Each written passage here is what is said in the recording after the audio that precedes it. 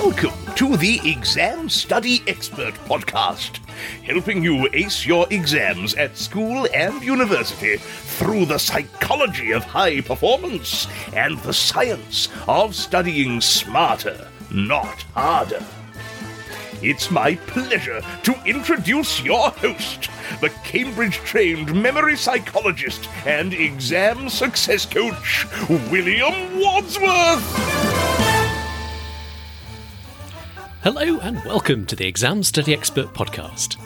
Today I'm digging back into the podcast archives to unearth a hidden gem of an episode from my first year as a podcaster. It's the fascinating story of how a boy from a primitive village community on the island of Fiji became an incredibly senior executive in one of the world's largest companies, with thousands of people reporting to him, and a paycheck that could afford an extremely comfortable Western lifestyle, and an awful lot of gift-giving and goodwill. Primitive, by the way, is his own word for his own background. And I should also add that this conventional idea of rising to the top of the corporate ladder and becoming very, very senior with a large paycheck, I completely accept that doesn't necessarily have to be the standard definition of success. And I would absolutely encourage anyone listening to have a really careful think about what for them might constitute success in life. However, what fascinates me about this story, however you regard your definition of success, is this man clearly came an incredibly long way, went on a massive journey through his life. There's just such a stark contrast from the sort of circumstances, a humble village without sort of electricity, where he started his life, and this, sort of right, making it right to the sort of the top of the kind of the Western world and the career ladder there. It's just absolutely fascinating how he did it. I particularly love this story, and the reason I wanted to share it with you now, for the following two reasons. The first reason is that it demonstrates just how powerful education can be. The reason he was able to go on such a journey of transformation was that he leveled up his life prospects repeatedly by seizing a series of educational opportunities, each of which was a really long shot and a big reach at the time. But he did it, and he got these opportunities to get into competitive educational programs, not just once, but at least 3 or 4 times in slightly different ways by my count. And in so doing, each time he gradually put himself more and more in a position where he could choose to leave his humble beginnings behind and go on to have a very different life. But the second reason I love this man's story is that even though his circumstances became ever less humble in the course of this sort of meteoric rise up the societal and corporate ladder, the man himself, a man named Joe, retained just an incredible humility and generousness of spirit, giving back where he could, and remaining one of the just gentlest and warmest souls I've ever had the privilege to talk to. This seemed like the perfect episode, then, to end the year on. A little bonus, if you like, sort of tying a bow at the end of our recent Student Stories series, which we've been playing on the podcast this season. And it seems like, you've been enjoying. I thought this fitted in very nicely with that theme. And, given the sort of warmth of spirit of Joe, it just seemed like a really nice fit for this season of sort of festivity and Christmas time. So I'll be back with you again in the new year. But for now, sit back and enjoy this final episode of the year and the remarkable story of a man named Joe. Joe, a very warm welcome to the Exam Study Expert Podcast. Thank you, Will. Thanks ever so much for being with us. I'm really, really looking forward to this conversation. I think slightly unusually, but for reasons which will become clear in a moment, I think it'd be really helpful for listeners if you could start by just describing where your career journey ended up. So tell us a little bit about the job you were doing at the point you retired.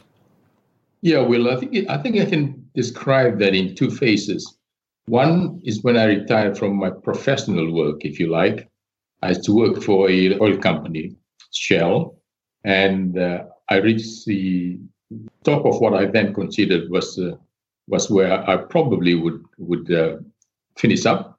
In what I was doing then, I was running the project engineering group and maintenance of all the Shell facilities other than the platforms out in the ocean, from the refineries to the depots to terminals in the Australasia Pacific, excepting for Japan and China. Uh-huh. and that involved probably several hundred, nearly 1,000 engineers, professional engineers. And I was based in Melbourne, Australia, traveling constantly through the Asia to part of the Arabian Peninsula, looking after these facilities and the people that work and base in these countries. That's the first part of my professional career. The other part, the reason I said two phases, the other part is the bit that I do out of sheer loyalty and desire to help my country. When I left Shell, and I left it early because I asked for it, I went back to the Fiji government. I am from Fiji, by the way, and asked, with all this international experience, and I knew that my country was struggling at that point after a coup. And I also knew that there's a lot of people have left Fiji, but the so-called brain drain. I thought to go back to Fiji and ask the government, here's my experience. I don't need the money. How can you use me to help? And I suggested to them that the best way I would like to be helped is in the corporate sector of the government. In other words, a corporatized sector. Yeah. And it was then is one of the most enjoyable part of my life. I was doing it out of sheer loyalty and sense of duty to my government. I was executive chairman for the Power Authority, the managing director of the Telecom, head of the investment fund, head of the Fijian, the native population of Fiji, Fijian Investment Trust, as chair, and head of the Audiovisual Commission of Fiji to try and attract Hollywood, so-called Bollywood filmmakers to come to Fiji and use Fiji as a location. And it's a few other jobs, but those were the main ones. I did that from when I retired from Shell in 2000 to 2007. Thoroughly enjoyable, wonderful restructuring work. Restructure the entire energy sector and the telecom sector to virtually to bootstrap Fiji into the 21st century. How interesting. Let's go back to the beginning. So, if you would, let's paint a little picture of your upbringing as a boy in Fiji. Give us a flavour of what life was like. Okay, we'll imagine yourself running nearly half the globe in a corporate professional center for Shell, and then taking over the corporate sector, restructuring and the rebooting of the corporate sector of the government of Fiji. And then think back of a young boy growing up in the village. I grew up in a village where there was no electricity, obviously nothing like shoes, no vehicle whatsoever, no of any mechanical contrivance, not even a bicycle. We have kerosene lamp that we used at night to study if we have to. It was, and I'll say this without being afraid of using a term that's politically incorrect, but we were that very primitive but happy. Primitive but happy. Toilets, for instance, we don't have toilets. There's no hole in the ground. We grew up in a stage where we go to the forest to use it as a toilet or go down to the beach. So it's that primitive. Yeah. So that's the environment, or that's my beginning, my story. My father, who was Chinese, and my mother was a young Fijian girl, got married. And me and my brother and my sister were the only ones that were of any light color. And I used to be teased a lot as a young Chinese. They used to call me Chinese. Right. So as a young child, that's the environment I grew up. In a way, happy, extremely happy in the environment, running free, catching your own fish, planting your own food. If you don't do that, you don't eat. Well, not quite that way, because Fiji is very communal and family oriented. So someone who will always feed you. But that was the environment I grew up in. And there was only one school in the whole island. It's what we call a district school. It takes you from class 1 in those days to class 5. I guess that's from the age of 6 to the age of 10. And after that, there's no other school. If you want to go to another school, you have to have enough money from your family for a boat fare and have a relative working somewhere in the mainland to go and stay with them and work and go to a boarding school. And that's what you did, was it? And that's what I did. That's what's the story of my first, up to the age of 10. I first went to the boarding school at the age of 10, living in this wonderful village and my family. I guess you had to be quite driven to kind of take that step and carry on your schooling after age 10. Yeah, given the education system, then yes, you have to be. I was driven. And I was driven by the fact that I was different. It doesn't matter where you live in the world, children are very cruel. And if you're different, they tease you. And because I was half Chinese, they teased me like hell. So I used to grow up with this inferiority complex. The only way I can express myself is to be their equal. It's either in sports or in the academic world. What drives me was I wanted to get over this rather existence where I can't see myself being teased the rest of my life. The only way I can do that is, as I said, other education though. And so very early on, I always wanted to be whichever the most educated in the village was. First of all, I wanted to be a clergy because I thought the clergy in the village is the most respected of them all. Mm. And then I didn't quite agree with some of his sermons. And I said, no, that's not for me. Yeah. And the next choice was being a teacher, because I thought the teacher in the village, in those primary schools, were very respected, and they seemed worldly to me. So I wanted to be a teacher. And so off I went to boarding school. And then, of course, the fact that my mother was a single mother, at that stage, we had 7 siblings, one died young. And there wasn't much food on the table, so I was absolutely driven to do something with my education primarily to help my mother. My mother was the driving force to help my mother was the driving force so that I could have a proper job, help my mother with money so that she can look after the rest of the family.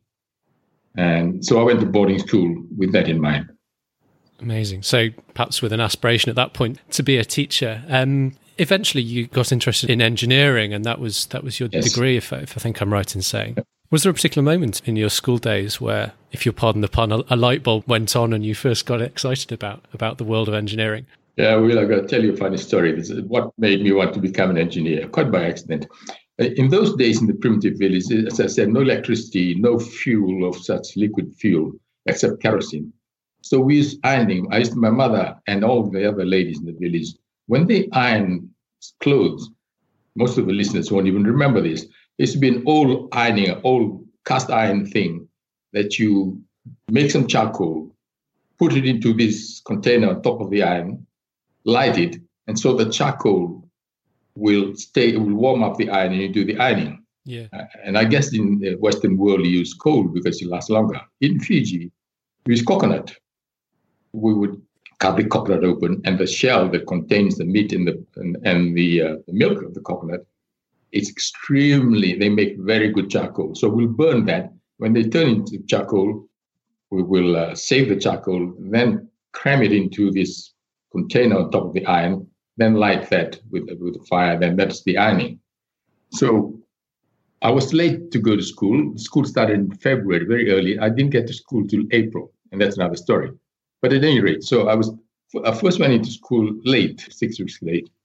And by then, all the boys had paired up and they're dormitories. They know all the ropes and everything. The first day was Tuesday, I think. I came in on the weekend. And on the notice board, it was the dormitory that I went to was the ironing day. Their turn to go to the ironing room of this boarding school to do some ironing. So I said to myself, oh, heck, I can't see any coconut anywhere, and I don't know this area enough to go and look for coconuts to husk it so I can burn some charcoal. So I said, well, I'll just go along and see what they do. So Tuesday after school, we all went to this ironing room, and all the kids rushed in and they grabbed all these irons, and at this point, inverted commas, iron. And I was standing there watching, wow, no coconut anywhere.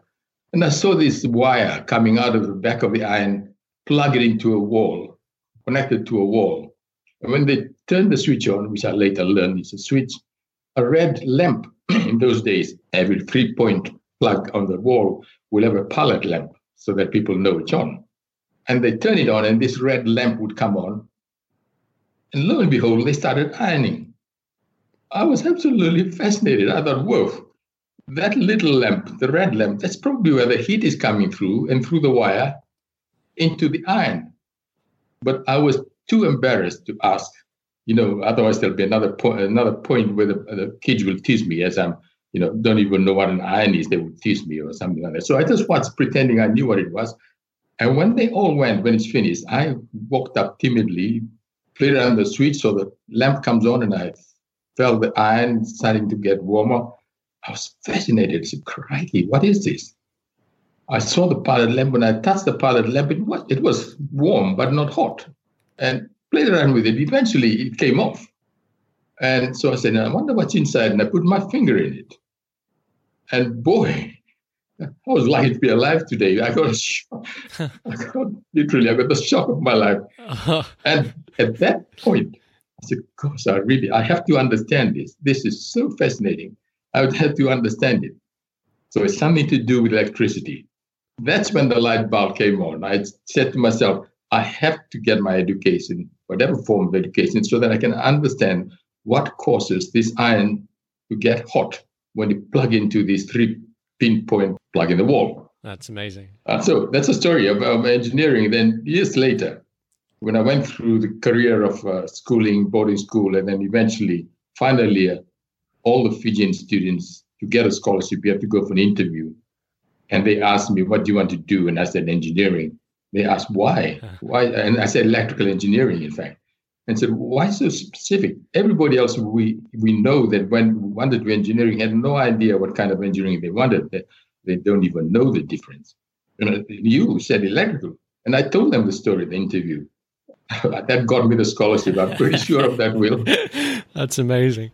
To me, listening to all of this, it sounds like just such a powerful combination of things to have in your mind as you're going through your school days and on into university. That drive, that fascination to learn about the world and science and technology, that motivation to provide for your family, help your mother and put food on the table, I guess.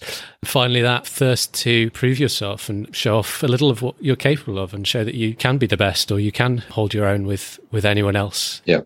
So should we talk about how you ended up at university and then what shaped your thoughts about what you'd want to do moving on from university? Okay. In Fiji in those days, not many opportunities to go to university. To get scholarship, they're probably 10 a year, if lucky. There's the Fiji government scholarship, then there's a Commonwealth scholarship, which is the much sought after one from Australian government. Then New Zealand, I think, offers 1 or 2. It's competitive. And you sit an exam at the what we call then the 6th form. It's called University Entrance Exam. It's based on New Zealand curriculum. And when you pass that, then you're entitled to go to university. After that, you spend another year for Fijians, particularly, and by Indian brothers, communities. Fiji is mostly Fijian and Indians. We would then spend another year in a grammar school, the only grammar school in Suva, which is the capital of Fiji, where all the expatriates, people that work in Fiji in those days, go to school. This is nothing absolutely racial, but it's predominantly white. Sure. And the underlying reason for that, for any of us native Fijians and some Indians who can't afford to, for their parents to send them straight to university after university entrance, is to, if you like, socialize us ready for university. Learn how to mix with white kids, because the university will be either in New Zealand or in Australia, so that we don't create faux pas, I guess, in a mixed society, because up to this stage it was predominantly just Fijian boarding school. We spent a year in this school, and I'll use this term, and it's not derogatory, but I say it because I was one of them, and it's not. It's may be politically incorrect to others, but I'm going to say it anyway. To culturize ourselves into the Western culture, sure. To learn how to mix with white kids when you go to university, so that you don't put your foot in things. And don't put your finger in any sockets. And any sockets, exactly. So we spent that year mixing with all these kids, and then waiting for applications for scholarship, which I did. Eventually it came, and I applied for scholarship, applied for Commonwealth scholarship, which is a much sought after one, had my interview, told them the story why I became an engineer. And I got the scholarship. I went to university in University of New South Wales in Sydney. Congratulations. Thank you. Yes. So when I got that scholarship, I couldn't believe it. I thought, gee, crikey. I thought that's it. I made it into another world because I knew what I from then on. I would move to a foreign place and be on my own. Yeah, yeah. What was your experience like when you started going to university? Okay, I was lucky. Our principal at Queen Victoria School is the school where most Fijians of quality, if you like, academic quality, go to. Was from Oxford, a graduate from Oxford University, an Englishman. Okay. When I got the scholarship, he had a friend from university who was a master of one of the colleges in Sydney University, not University of New South Wales. When he learned that I got this scholarship, he got in touch with this college master Peter Pockley was his name, and asked him if he could help this young native boy get into one of these residential colleges. And sure enough, he contacted his counterpart in the University of New South Wales in a college called Goulston College, and they got a place for me. So for the first 2 years of going into university, I stayed in that college, residential college, which was a great help. It's almost a move from a boarding school into another, except with a lot more freedom. And I was able to, not knowing the big city like that, I was able to just move across the road to the university, because otherwise I would have been completely lost, physically lost in this great city of Sydney. So that's another story. Beautiful city, by the way. Beautiful city. And I can't get over all the underground rooms, restaurants. In Fiji, everything's built above ground and everything's built so that it's no higher than the coconut tree. And when you come into this Sydney, and we were taken around when we went underground to have lunch, I couldn't believe it. I was sitting underground beneath a tall building. Now, you may take it for granted, and all kids in the Western world may take it for granted. For a Fijian boy from a primitive village, rudimentary building is thatch house. We don't have wooden block buildings because they're just thatch house. Falls down every 2 years and we rebuild it community-wise. And we went underground. Gosh, and then I discovered the train going underground the cities. I mean, that's mind-blowing. I couldn't even fathom how they would drill tunnels. We have this huge monstrosity of trains traveling around underground. With that fascination, if I had not gone into college, I would have been lost in these huge cities. I wouldn't know to get from point A to point B. Ever grateful to Mr. Walker, who was my principal, who arranged this all for me. So the first 2 years of university, relatively, I didn't have to worry too much about transportation, how to get to university, etc. Fantastic. So kind of reflecting on your time at university, both sort of academically and I guess when you did start to think about going into a career afterwards, any advice for sort of people in similar situations, so university engineers around the world? Okay. Because I was focused in wanting to understand electricity generally, so my choice is fairly clear. So I was lucky in that way. But the moral of that story is that if you're focused on what you want to do as a start, things is much easier, because I discovered there's so many options, and even more so today. Because if you, as a young person, you may not necessarily know what careers is out there in the world, and you see people doing this and doing that. How do you get to that point? So I was lucky, thinking back, if a situation that I was seeing is that I was focused on becoming an engineer, so that was fairly simple. But for young people coming to university, and I had this problem with my daughters when they were going through university. They had no idea what to do, although one of them was fairly focused. The other, there were just so many options. And if you don't have a motivating factor, if you don't have the drive for something, the tendency is to choose something simple or something that may not be of practical value when you come out of university. Yeah. If you can afford the time, and you've got plenty of time as a young person, I would always suggest go with your first choice as a starter. Focus on that, because you're building a foundation block for what you may then have the ability and at least the basic academic training to choose something that you really have passion for if you don't want what you did. Fantastic. So you obviously had a really clear idea of what you wanted to study and learn more about it at university. Tell me about what happened next. Okay, so I went into university and I very soon, a funny story, academic-wise, it's sufficiently good. For the first time, when you go you take your own notes, for instance, okay, it's cool, high school, you give a note and you give exams and then you sit there and listen, take your own notes and do your own research at the university. I'm going back to the 60s here, and I'm going back to coming from a culture of being taught to the university where you're being taught and do some self-learning as well, self-research, go to the library. So what happens next is I learned to fit into these sorts of learning process, if you like, that it's not entirely up to the lecturer. It's a lot to do with your work as well. So I'm fairly focused on using the library. For those of different background listening to this, one of the issues you've got to put up with is learn how to live with the culture. There's a whole lot of cultural differences. Yeah. For example, I lived for the first 2 years in this residential college, and it was in those days, I'm not sure what's happened these days, but every dinner time, excepting Friday, you have to wear an academic gown for dinner. Okay, and you have to be formally dressed, a tie and a coat, shoes and all. Uh-huh.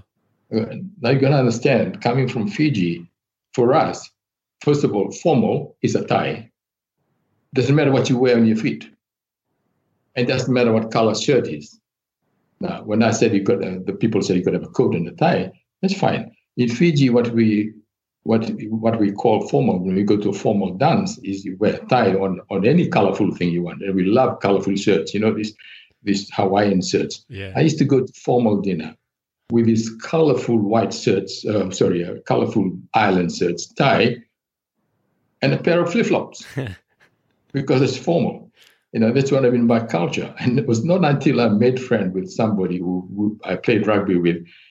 He knew me well enough to say, Joe, stop wearing your pajamas to formal dinners. I said, that's what you're wearing. In Australia those days, everybody dressed in plain shirts to go to, not these colorful island shirts. And that's when I realized, heck, they're so different. And at the end of the year, you have a ball called black tie. And I said, okay, so I got to go and get a black tie. So I turned up with a black tie. Oh, no. And what else I got on. Those are the little things that you learn. And I know it's not important, but it's important to fit into the society or the culture that you're in. You've got to learn these little idiosyncrasies because I was not sufficiently powerful enough to be different. Sure. Post-university, you landed your first job and went into business. First of all, how did that come about? Okay. I graduated and then in electrical engineering. And the first thing I wanted to do is to have some experience in Australia rather than go straight home. So I applied for those days electricity were under county council. I worked in Australia for 2 years as a young engineer with the distribution part of electrical network, and then the generating part of the network. Give me some broad basic experience and went back to Fiji, working what then the only Fiji Electricity Authority. And then after 3.5 years working there, I thought, okay, now this is a dead-end job. In other words, I'm not getting anywhere. I could become the general manager of this organization, but it's always going to be Fiji. I needed to broaden my horizon outside Fiji. And so I applied for an engineer's work in Shell. I was lucky enough to get it. And to this day, I know many people may not love the company. I owe deep gratitude to this company, Shell, because the training they give you there is unequal and broaden my knowledge to the extent that I become an internationalist, if you like, because they move you around and you meet with so many different types of people. But again, here you have to, if you come from a different background, you have to overcome so many things. And there's no question in those days. There was a glass ceiling against someone who's different. I felt there was one. And of course, the moment I felt there was one, that is a red rag to a bull. Because I said, I've got to break that ceiling. I've got to break that ceiling. So I decided not only I was happy just to work Shell in Fiji, so I'm going to work outside Fiji, compete with people who are different from me. And I want to be able to reach the nadir of my capability, not my ambition. It's very important to tell that to people. Some people are ambitious beyond their ability. If you go beyond that, you're becoming so inefficient or incompetent. So there's a level of competency that we can reach. Of course, you can, with learning, you might improve. But then, unless it was important for me at any rate to reach the nadir of my capability, and it was important rather than ambition. Of course, I was ambitious to be the chairman of the Shell world over, but I knew it wasn't going to happen. You've got to have that element of self-awareness of where your self-awareness. Absolutely. And I think a lot of people advise that reach for the sky and try and reach for the sky. Yes, of course, it happens. And it's probably good. And some people, less than 1% of people achieve that in the world. I always ask young people that I'm asked to advise that be aware, first of all, of your own capability. You can improve that with education and other things like that. And that's why Shell was important to me. Their training was very important. But within yourself, try and understand you're capable. First of all, your capability, and try and reach that nadir of capability. Thereafter, of course, you can improve it. But that was, in short, I basically said, okay, I've got to break this glass ceiling against minority. It was not obvious, but it was there, to the best of my capability. And I think I achieved that. And when I achieved that, I said, right, now I'll go back and help my country. Yeah, it's fantastic to get yourself into that position where you can, you're not only putting food on the table of your own family, but I guess indirectly many other families around your country as well. Perhaps my final question. So for anyone that found themselves in that situation of facing what appears to be glass ceiling in their career, in their chosen path in life, what are the steps to breaking through that? What can you do as an individual to help get through that? One of my ex-bosses, in fact, my mentor in Shell, told me once, you know, Joe, the harder you work, the luckier you get. I think, first of all, there is no substitute for hard work. Brilliant as you are, there is no substitute for hard work. So for my advice to any people starting up in their career, whatever chosen career, hard work is very, very important. The second thing is to try and always think outside the 9 dots. Be a lateral thinker. If you work hard, but your thinking is one-dimensional, of course your career will be one-dimensional. Some people come naturally, some people learn it, some people through experience. The ability to think outside the 9 dot, it's so important. When I hire young people in my career, I'm always asking questions as to try and test out their thinking outside the dot ability, because it's those sorts of people, grand words I know, takes the civilization of this world one step further, to advance the civilization of this world one step further. Whether you be a professor in whatever you're doing, or whether you even be a cleaner, it's those sorts of people that will. I think we are brought to this earth, and now people will argue with me, is to advance the civilization of this world one stage further to where it started from. And it is that ability to think outside the 9 dot that takes it to the next step. And one more important thing, I think, which we have not mentioned in this interview, throughout my career, it was not sufficient for me just to be academic, just to be driven. The balancing factor, and not to just balance the physical and the academic life, one of the balancing factor that is lost to a lot of people these days is the balance of spirituality versus materiality. We can be so driven with materialism, and we ended up in a world which is so materialistic that you don't care about the next family or the community. I think that's where we're losing out today, is that you have to balance that with spirituality. And I don't care what religion you are, whether you are Islam, whether you believe in Muhammad, you believe in Christ, you believe in Hindu, or a Baha'i or Buddhist. balance their spirituality with materialism, because the major religions of this world have similar spiritual teaching, and one of those is help thy neighbor. Sure. And I think that is so important today if we don't want to take this country the path we seem to be taking ourselves down to. That bigger purpose beyond your own life, your own home. You put it so much more, much better than I could. Can I just say one more thing? Of course. People may be wondering, so what happened to your mother? Did you help your mother? But unfortunately, my mother died when I was still at university. I'm sorry. But all that love, all that duty went straight to someone in the family who took over the maternal role, and that was my eldest sister. And she's still living today, and she's still getting the help that I give her materially to help the family. Amazing. Yeah. Joe, thank you ever so much. You've been absolutely brilliant.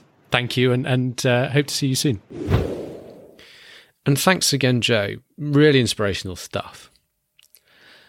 I think my biggest takeaway from all of this is just to not let yourself be limited by your background, no matter what it is. If you haven't come from a privileged background, you may have to work harder or be cannier to break through the various barriers you might come up against. But it is possible to reach the top if you're smart enough about it, as I hope we've demonstrated today.